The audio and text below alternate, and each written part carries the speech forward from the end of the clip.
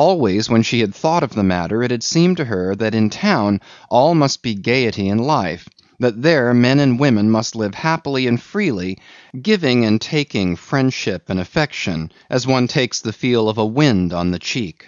After the silence and the cheerlessness of life in the Bentley house, she dreamed of stepping forth into an atmosphere that was warm and pulsating with life and reality. And in the Hardy household Louise might have got something of the thing for which she so hungered, but for a mistake she made when she had just come to town.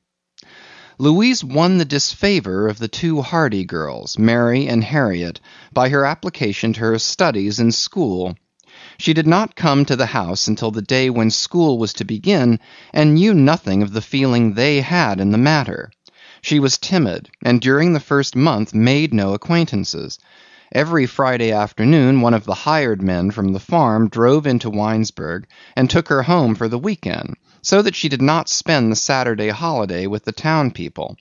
Because she was embarrassed and lonely, she worked constantly at her studies.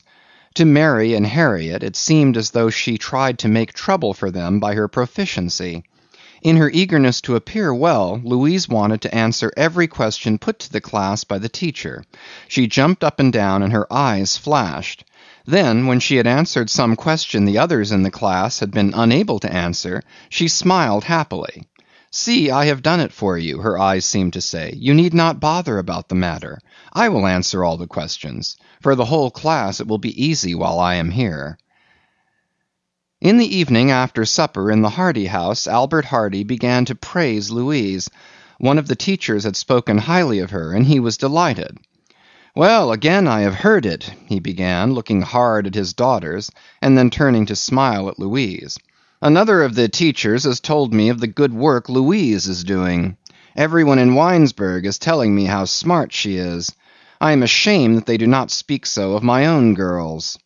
Arising, the merchant marched about the room and lighted his evening cigar.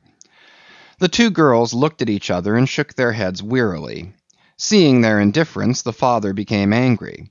"I tell you it is something for you two to be thinking about," he cried, glaring at them.